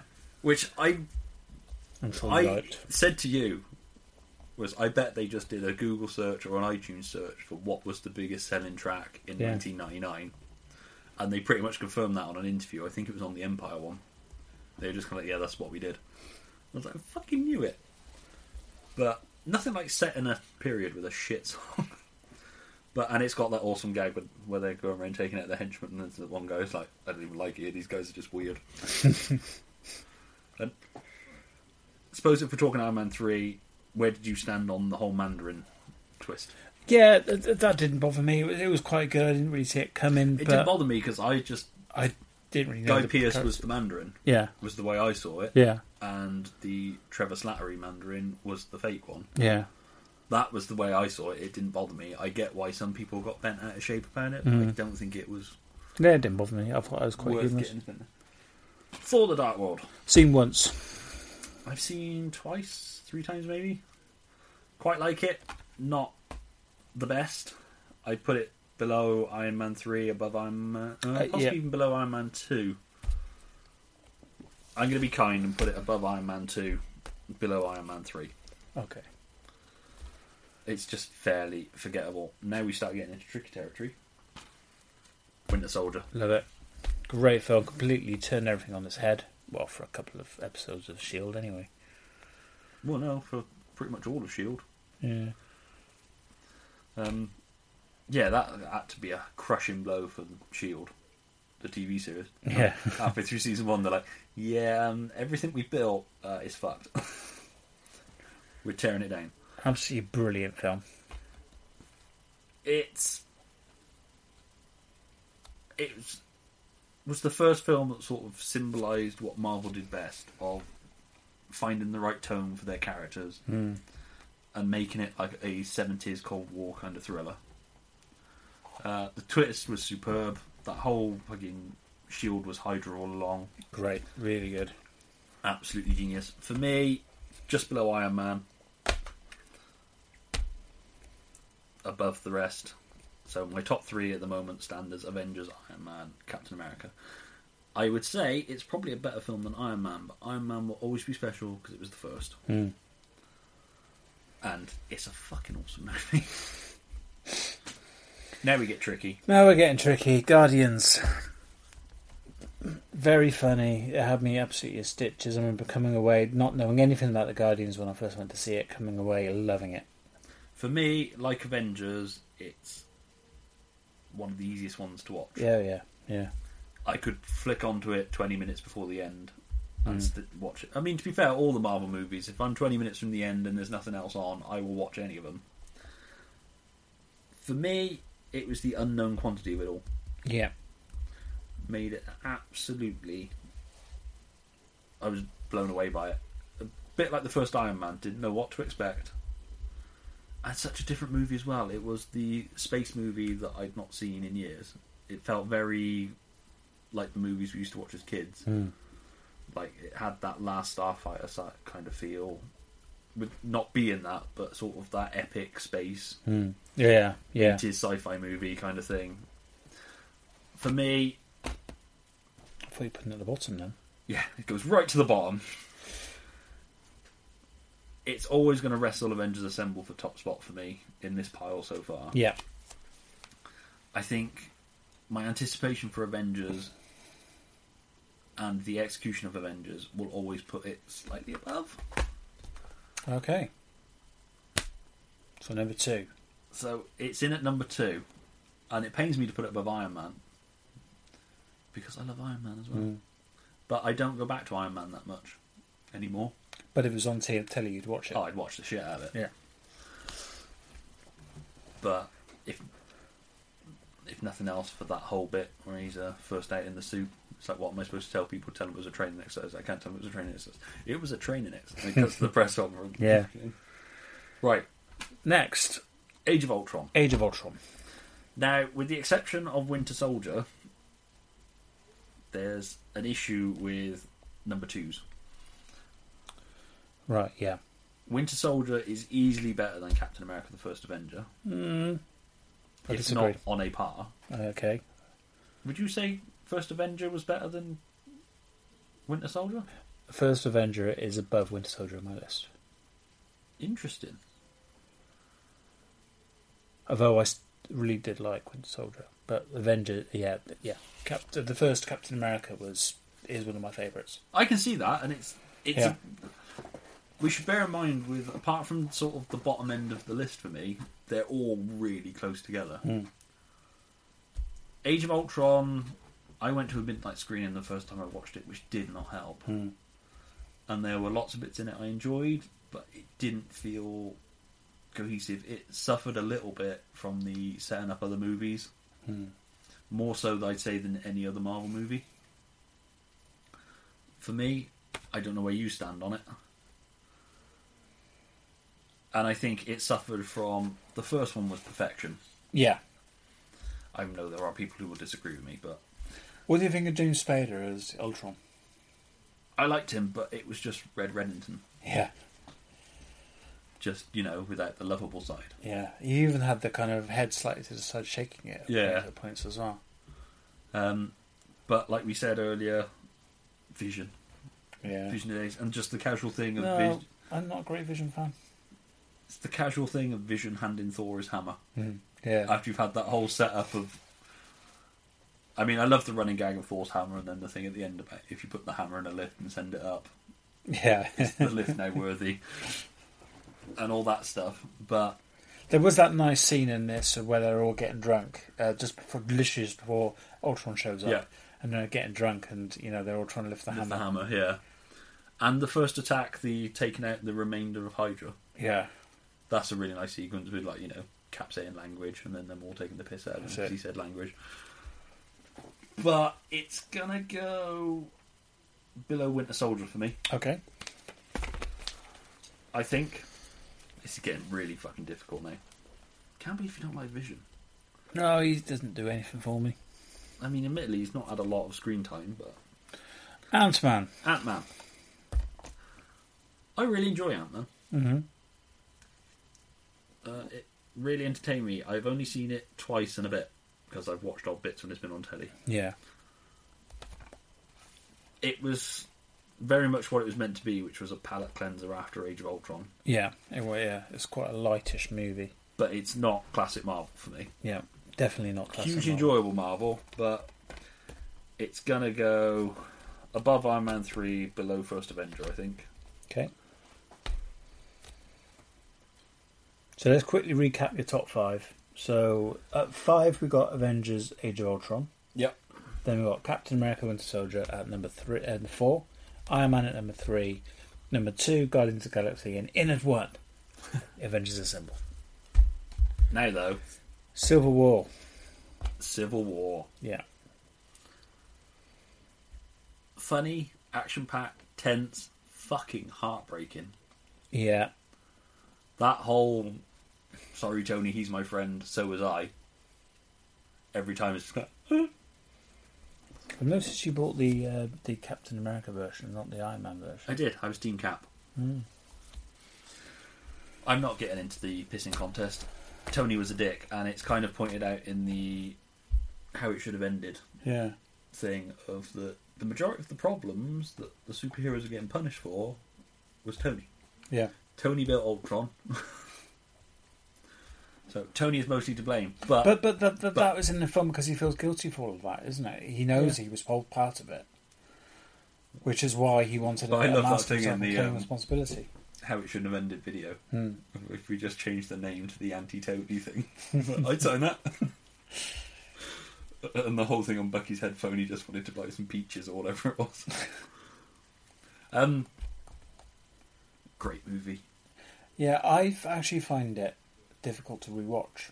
Really? Yeah, I find it quite heavy. I mean, and weirdly, every time, whenever it's on Sky, I turn over at the same point, and it's always the bit in the airport. No, I was about to say, is it the airport fight? Yeah, That's because your spidey sense tingles. that's what it is. Look, See, this is introduced Tom Holland Spider-Man. it's true. It did.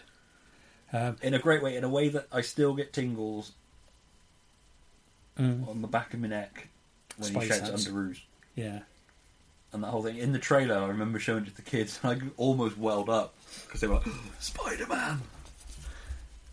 Yeah, I remember the first time I saw it with Spidey. It's quite cool. It's a pretty heavy film. It is a heavy film. Which does make it a difficult rewatch. Yeah. And it is kind of frustrating, because you are watching, to a certain degree, characters you've grown to love being neutered. Mm. In that it ends with a lot of them in a cell. Yeah. Kind of thing. And of course, you've got Falcon as well. Not Falcon, War Machine, even.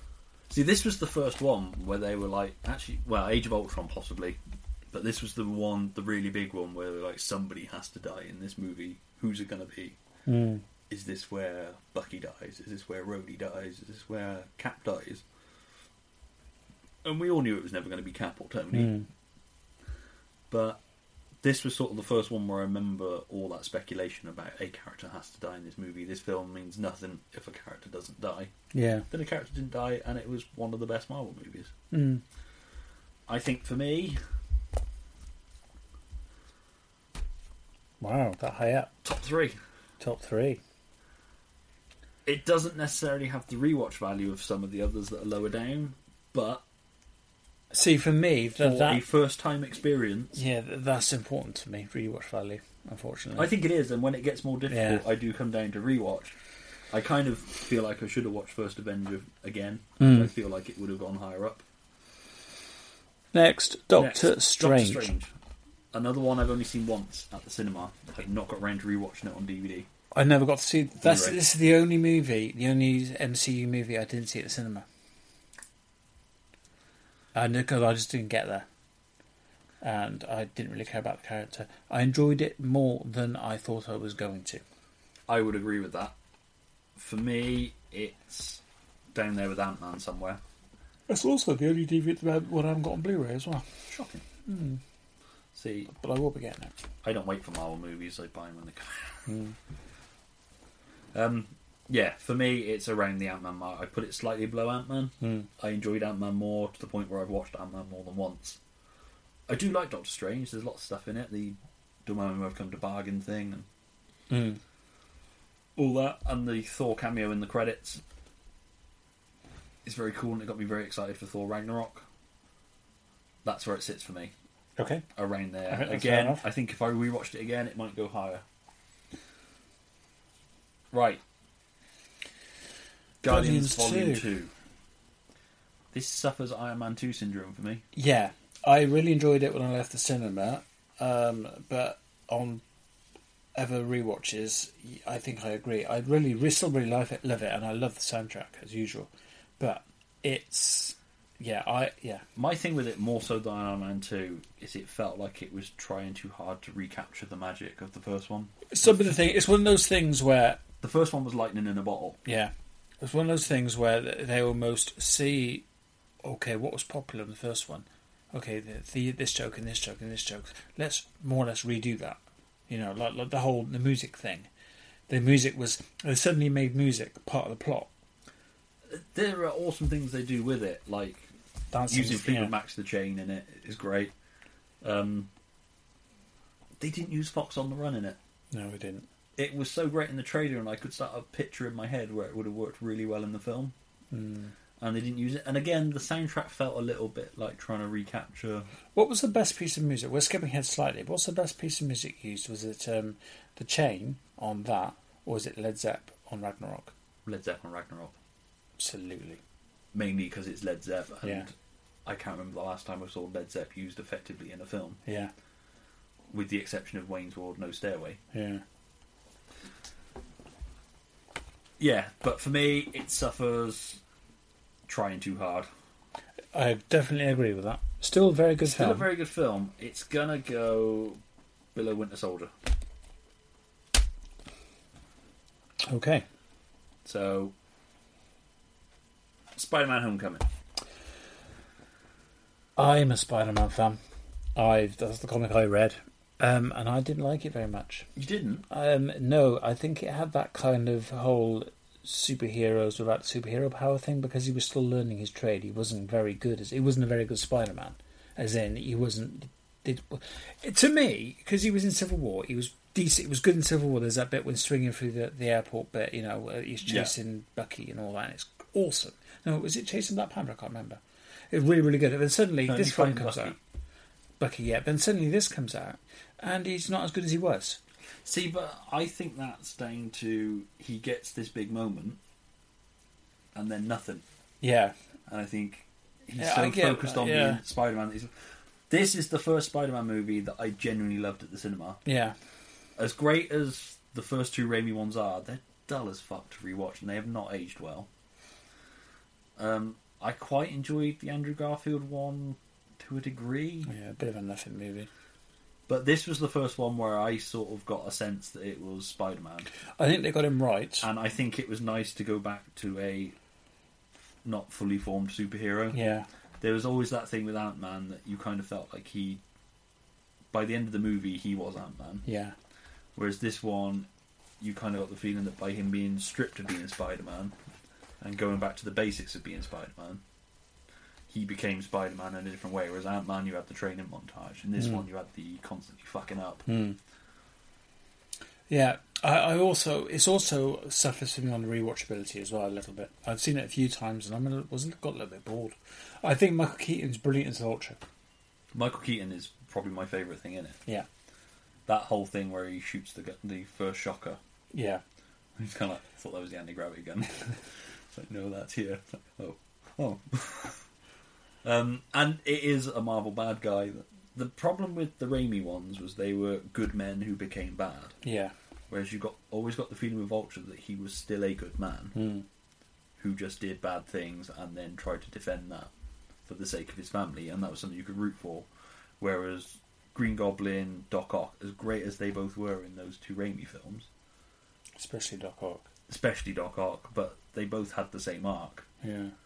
Of sort of in death they became good men again. Yeah. Kind of thing, but it was good men driven mad by science experiments gone right. You could argue that Norman Osborn wasn't necessarily a good man to begin with, but he certainly wasn't evil. Certainly not as evil as he's been portrayed in some of the comics before he becomes Green Goblin. For me, below Winter Soldier, above Guardians 2. Okay. I think. Just because it was the movie that I love Spider-Man again. Now we get really tricky. Ragnarok.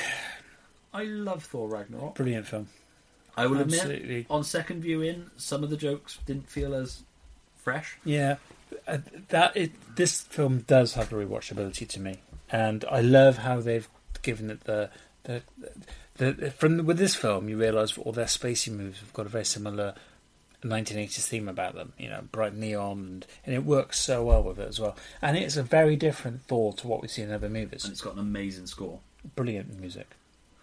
I think, for me, the problem on second viewing is that I'm just waiting for him to get to the Grandmaster's planet. Yeah. Yeah. And so you're kind of like, as much as I'm enjoying this Doctor Strange bit, let's get to the bit I really want. I can see that. That's where it falls down on its second viewing for me, is that you're waiting for it to get to the stuff you loved. Which, there's stuff I love in those beginning bits as well. The whole Loki play. Yeah, that was great. And the fact it's Matt Damon, whichever Hemsworth is his name, I can't remember, and Sam Neill. Luke. Was it Luke? Whichever one. See, I'm really torn on this one now. I think it goes... Wow. Okay. Straight in there. I think... The trouble is, it's a very different movie to the others. Yeah. Very different. Which is where this starts to get a bit tricky. Yeah. But, so I've put it in at my number 3. Okay. So it's, which makes it look like I really like the funny ones. Yeah, it does. So at the moment it's Iron Man in at 5, Civil War in at 4, Thor Ragnarok in at 3. I mean, when I came out of Thor Ragnarok, it would have gone above Guardians. Yeah. Yeah. Which is one of the things about Marvel. Not sure what order I've done those two in. Yeah.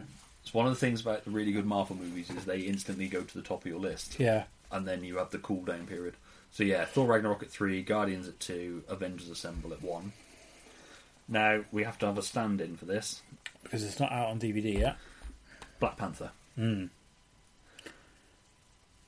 My expectations for Black Panther were low, and then it got such good press that they went up.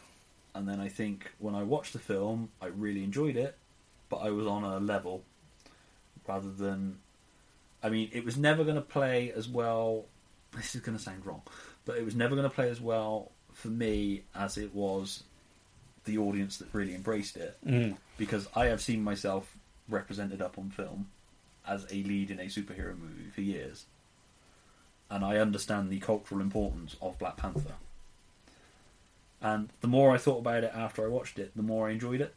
Mm. As I play it back over in my head, there are things in it that are frustrating that I can't really go into without doing spoilers, because you inevitably... It doesn't help that the Infinity War trailer came out clearly showing Black Panther in it. Yeah. So when things happen, you just kind of this just feels like it's plodding this along for me now. Yeah. Let's just get to the good shit.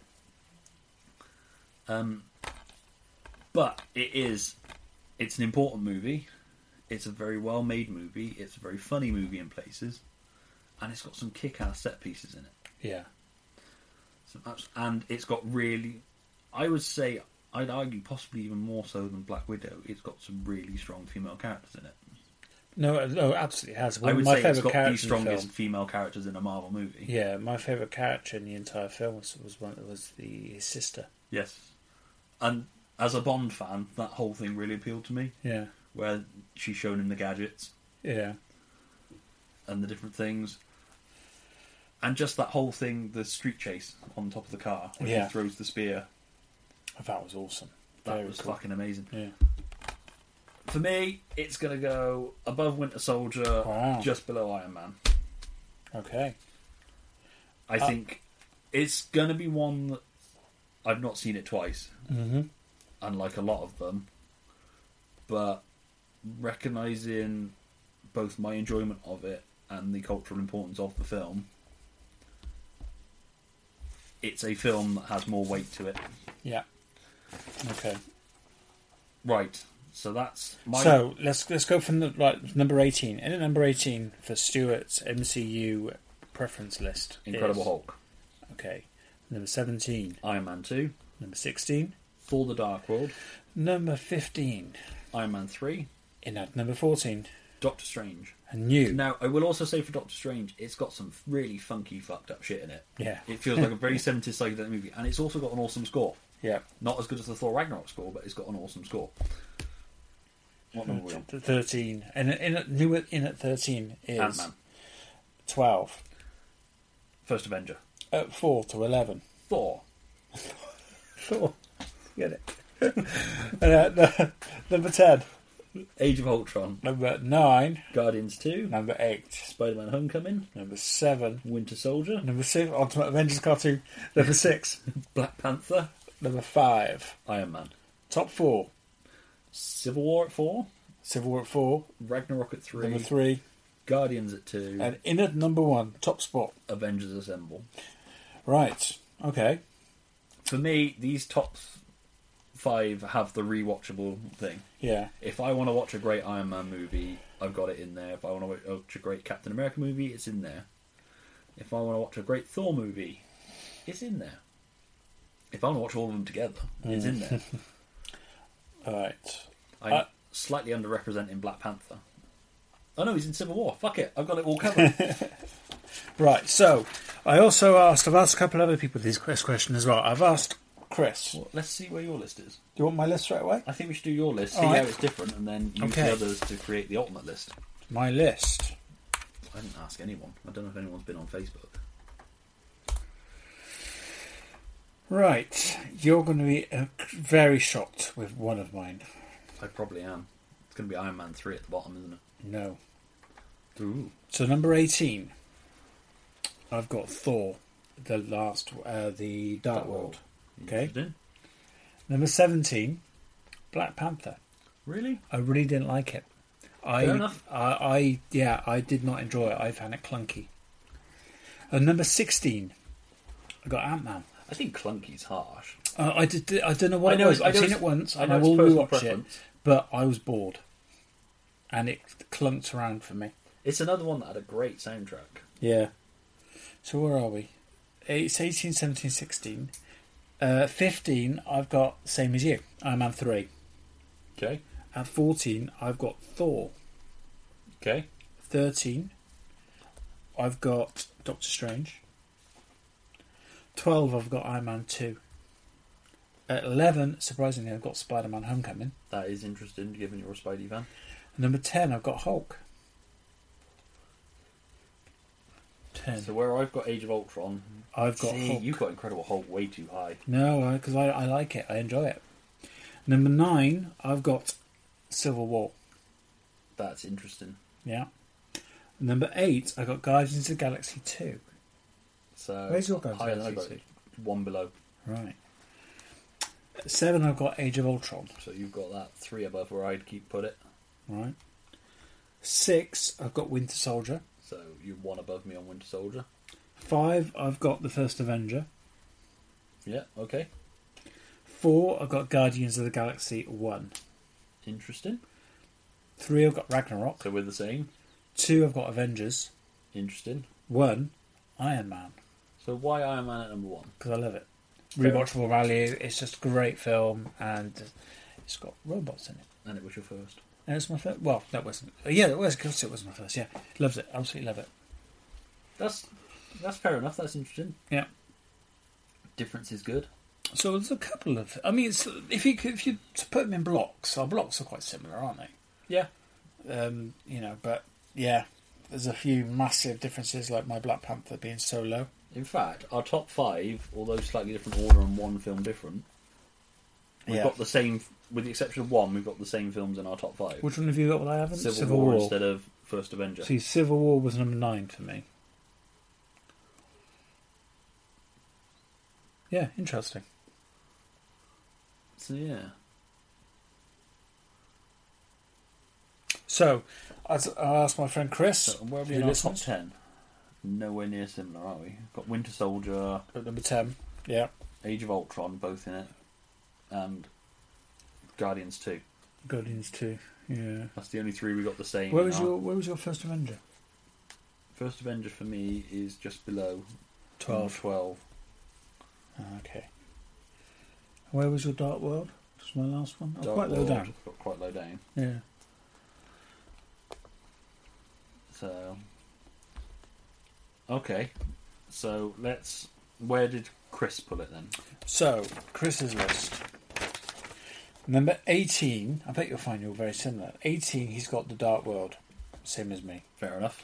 17, he's got the first Thor. He's not a Thor fan then. He's not a Thor fan. He's not a Thor fan. I was saying that. He's not a Thor fan. 16, he's got Iron Man 2. Interesting. Yeah. So he. See, I've got it down at 17, so we're quite similar there. 15, he's got Hulk. Which is my bottom one. Yeah. 14, he's got Doctor Strange.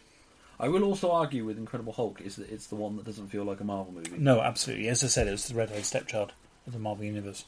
Where do we get to? 15 is Hulk. 14, he's got Doctor Strange. 13, he's got Age of Ultron. Fair enough. 12, he's got Iron Man 3. Okay. So he preferred Iron Man 3 to Iron Man 2, like you did. 11, he's got Guardians of the Galaxy. 11. Is that right, Chris? Has he got his Guardians the wrong way round? I don't know. I'll check him on that. I'll text you in a minute. Guardians of the Galaxy is 11. Iron Man's number 10. You're saying that to him, and it's That's true. All out of timey-wimey for him. It's timey-wimey. So Iron Man's number 10. Black Panther was number 9. Higher than you. Yeah, higher than me. Lower than me. Captain America, what's that? First Avengers, he's got number 8. So, higher than me. Civil War, number 7. Lower than me. Ant-Man, number 6. Fair enough. Oh, what was 16, so much. Yeah. I've got it. Spidey at number 5. Spidey See, number 5. As much as I like it, I wouldn't call it a top. It's probably the second one that doesn't feel like a Marvel movie. Again, because I think it was made with Marvel, but also slightly out of that Marvel. I mean, Incredible Hulk was made completely out of that Marvel Studios thing. Or feels like it was made completely out of that, and then tied in at a later date kind of thing. So number 5. Guardians 2 is at number 4. I don't see how Guardians 2 is that much better than Guardians 1. No. Now, personally, all three of us have the same number 3, which is Ragnarok. Fair enough. 2, he's got the Avengers, same as me. And number 1, he's got Winter Soldier. Interesting. Winter Soldier is a great movie. Brilliant film. Part of me's feeling like I should have swapped Civil War and Winter Soldier in there. I'm not going to do it. I'm sticking with what I got. Winter Soldier. Okay, yeah. I also have Craig's. I'm guessing that's the episode 10. So number 5, I've only got his top 5. So number 5, Craig's, is Winter Soldier. Okay. Which is the same. No, not the same as me at all.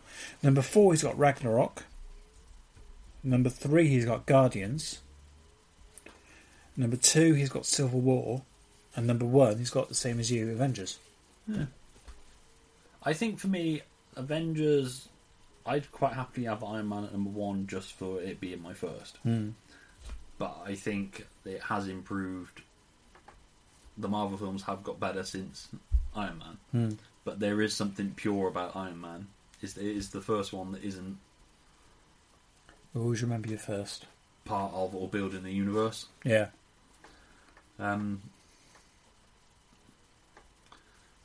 But yeah, for me, Avengers was everything that these films have been building towards, and everything I'd wanted to see since I was a kid was that team up. Personally, but I appreciate this. So, can we build a top 5 consensus? Right. Okay. So the average film we've got is Avengers. So we've got 2 at number 2 and 2 at number 1. So do we keep it there or do we move it up? Oh, well, I suppose I reckon Avengers. Well, looking at the others, so. Well, here we go. You want to go lowest points, don't you? So right, Avengers is 2 at number 2, so that's 4. It's got 6 points. Yeah. Right. So Iron Man, I've got 1 point. So I've got Iron Man as number 1. I got it as 5. And neither Craig or Chris have it at all. So it's in twice. How are you going to do this? Are you going to say 5 points, 4 points, 3 points, 2 points, 1 point? I was going to do it based on its position. With not knowing where Wiggy's got it, that makes it tricky. Well, we just class it as... So, yeah. So you got it as 1. Chris has got it as 10. I've got it as 5, so that's 16 points. Yeah. So we're going to work backwards then, don't we? So the less points... The higher you'd be. Yeah, the less points the higher you'd be, that's right, yeah. So we'll give it 16 because we don't know where Wiggy would put it. Really bugging up my mind. This is not going to be an exact science. No. Right. Okay. So, what have we got? So Iron Man... So Thor Ragnarok... we've got 2 3s and a 2. 3 3s and a 2, even. So 9-11. Yeah. Oh, 9/11. Then so we've got Guardians of the Galaxy. I've got it as number 4. I've got it as number 2. 5, 6, 7, 8, 9 for Guardians. So it's got 9 points for Guardians. 9 points. Then, okay, the first Avenger is only once, I think. In like the top 5. So first Avenger's only in once. So Cap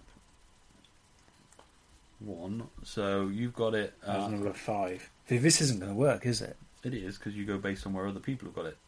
So you've got it at 5. Oh, I see what you mean. Chris so has 8. got it at 8, so 13. I've got it at 12, so 25. Yeah. Because we don't know where Wiggy got it. No. Then, what do you have? Like, not Civil War. You've got it as 4.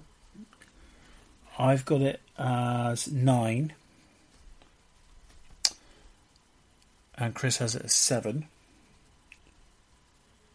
So And Craig has it 20. as 4. 24? 24.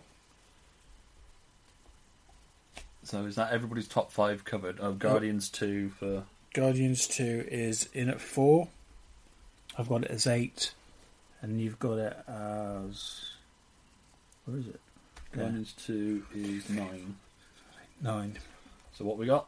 So 8, 4 and 9. And Wiggs doesn't have his. Craig doesn't have his. So 17, 21. So Guardians, Thor Ragnarok, Civil War, Iron Man, Avengers. Iron Man, Avengers, Thor, Guardians, First Avenger, Capped, Avengers, Thor Ragnarok, Spider-Man. We're going to get Spider-Man in there. So we got 5, 11, 16, 8, 8. 24. Yeah. Right, which ones hasn't Wiggy got? Wiggy hasn't got Spidey in his, has he? Nope. Or Guardians 2. Nope. Civil War? Yeah. He's got that as 4. Cap 1? Nope. Guardians 1? Yeah. Thor 3? 3. 4. Ragnarok, sorry. Ragnarok 2. Iron Man? No. And Avengers. Yeah. Oh, we got Winter Soldier as well to get in. Forgot about Winter Soldier. So we've got 6. Yep. 1. 5. And 7. And 7. So 12, 19. Right. Right. Any that hasn't got a Wiggy score on is going to be where it gets tricky. So we're going to have to assume that it's going to be plus 5 or whatever for any Wiggy add-ons. So Yeah. that'll make that 30. Just add, tell you what, add 6. Because it will be at least Well, 6. you might be able to work it from this anyway. Yeah. 20, oh yeah, well we won it. So yeah, 31. 27 and 30. So then, going definitively... So I'll change this as we talk. So number 5 would be... Winter Soldier. in at number 5 is Winter Soldier. Hang on, how do I do this?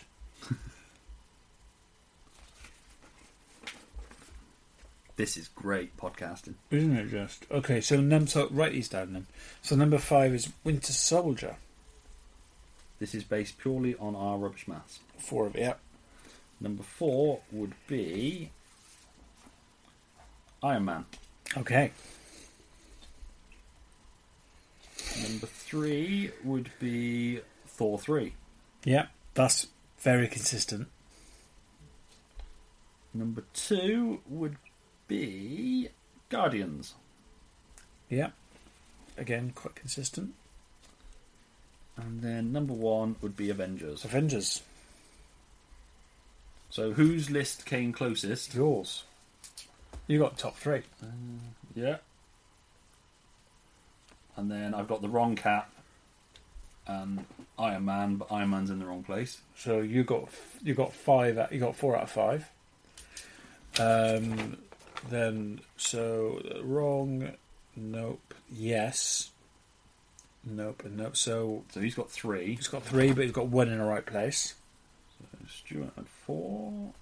Chris had 3.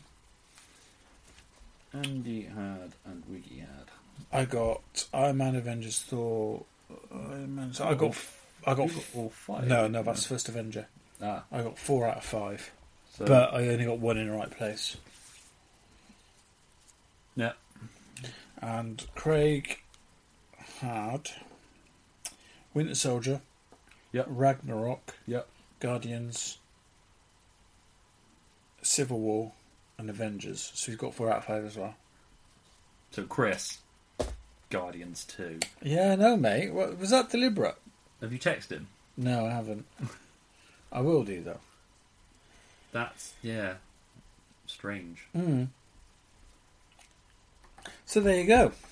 That is the definitive answer to the question. So, by no means definitive, but for us... No, I think that is now official. Doing a ranking. So, and if we went... How many starts do we want? 1, 2, 3, 4, 5, 6, 7, 8, 9. So we were one short of having a top 10. What would have been the 10th? I don't know. It gets so different from there. It would probably require... Yeah. Proper maths. Possibly Black Panther? No, because mine's all the way down there. That would just rule it out, surely. Yeah, probably would. See, it's where we wouldn't have the Wiggy vote as well, so... I know, we didn't rate Black Panther either. So... Yeah. Probably would have put Winter Soldier in at number 6. In fact, Winter Soldier would have been 6. Then... No, Winter Soldier was... No, yeah, Winter Soldier, sorry. 5, yeah. Was 5, so 6 would have been Guardians 2. All because of Chris. Then we'd have had a tie at Civil War. No, we wouldn't, because we'd add the 6 points on for Wiggy's non-vote. Yep. So it would then be Civil War at 7. Cap 1 at 8. No, because he had Civil War. Yeah. Craig had Civil War as his number 4. No, number 2. Number 2. So that gave it 24 points. So that's 7. Then it would have been Spidey at 8. Then Cap 1 at 9. Based on adding 6 points on for Wiggy. Mm-hmm. So then, it would have been working out what that other one title would have been. So... Because I had Black Panther at 6. Yeah. Chris had it at 9. You had it at 17. So what's 6, 9, 15, 32. I had 6 on for Wiggy, 38. Winter Soldier were covered with. Homecoming were covered with. Guardians 2 were covered with. Age of Ultron? 7? 7, yeah, for me. 10, 17. 13. And add another 6. So what did we have, sorry? Sorry? What did you have? Avengers 7 for Age of Ultron. 17, because I had it at 10. 17. 13. 20, 30, 36. So that possibly would have been our next one. Because everyone else had Thor way low down. So yeah, that's a rough top 10 then. Would be Age of Ultron. Wow. So there you go. A ranking. So the 5 Marvel movies you need to watch. In this order. But I'm surprised. It was surprisingly similar and different in a lot of places. Yeah. That was fun. I enjoyed that. We should rank something else now. 90s action movies. But yeah, that was it. If your opinion differs... Yeah, let us know. Put your list on that. That would be very cool. And yeah, like I say, it's not an exact science. It's based on preference, obviously. Personal taste, all that sort of thing. But I think we can argue that we've definitively worked it out. I think so. That's now official. Based on 4 people. Yeah. Not one female perspective. That's true. I'm sure if my wife is involved, then Iron Man would also win. She's a bit of a Robert Downey Jr. fan. Well, who isn't? Does your wife like any of the Marvel movies? Yeah, she liked... I don't think she's seen all of them. She liked the Thor movies because she watched the first 2 before watching Ragnarok. Did she like Ragnarok? She really liked... Yeah, I think she really... Well, as much as she likes anything. Yeah. I think her biggest disappointment was Guardians 2. Oh, right. Because she just said, this one's a bit boring. Yeah. Did she like the first one? Yes, she did. So, which I think for a casual, which she would be a casual Marvel fan, is kind of telling. But yeah, so anyway, that's that. So let's do some quick plugs and then we can end this. Because we've been going for A long time. A long time. So hopefully everybody else got their lists out and started. Do you reckon working we can finish it off in 30 seconds? Probably not. Right. OKTrueBelievers.com for all your True Believers needs. Sign up to the True Believers mailer at tinyletter/Troobs.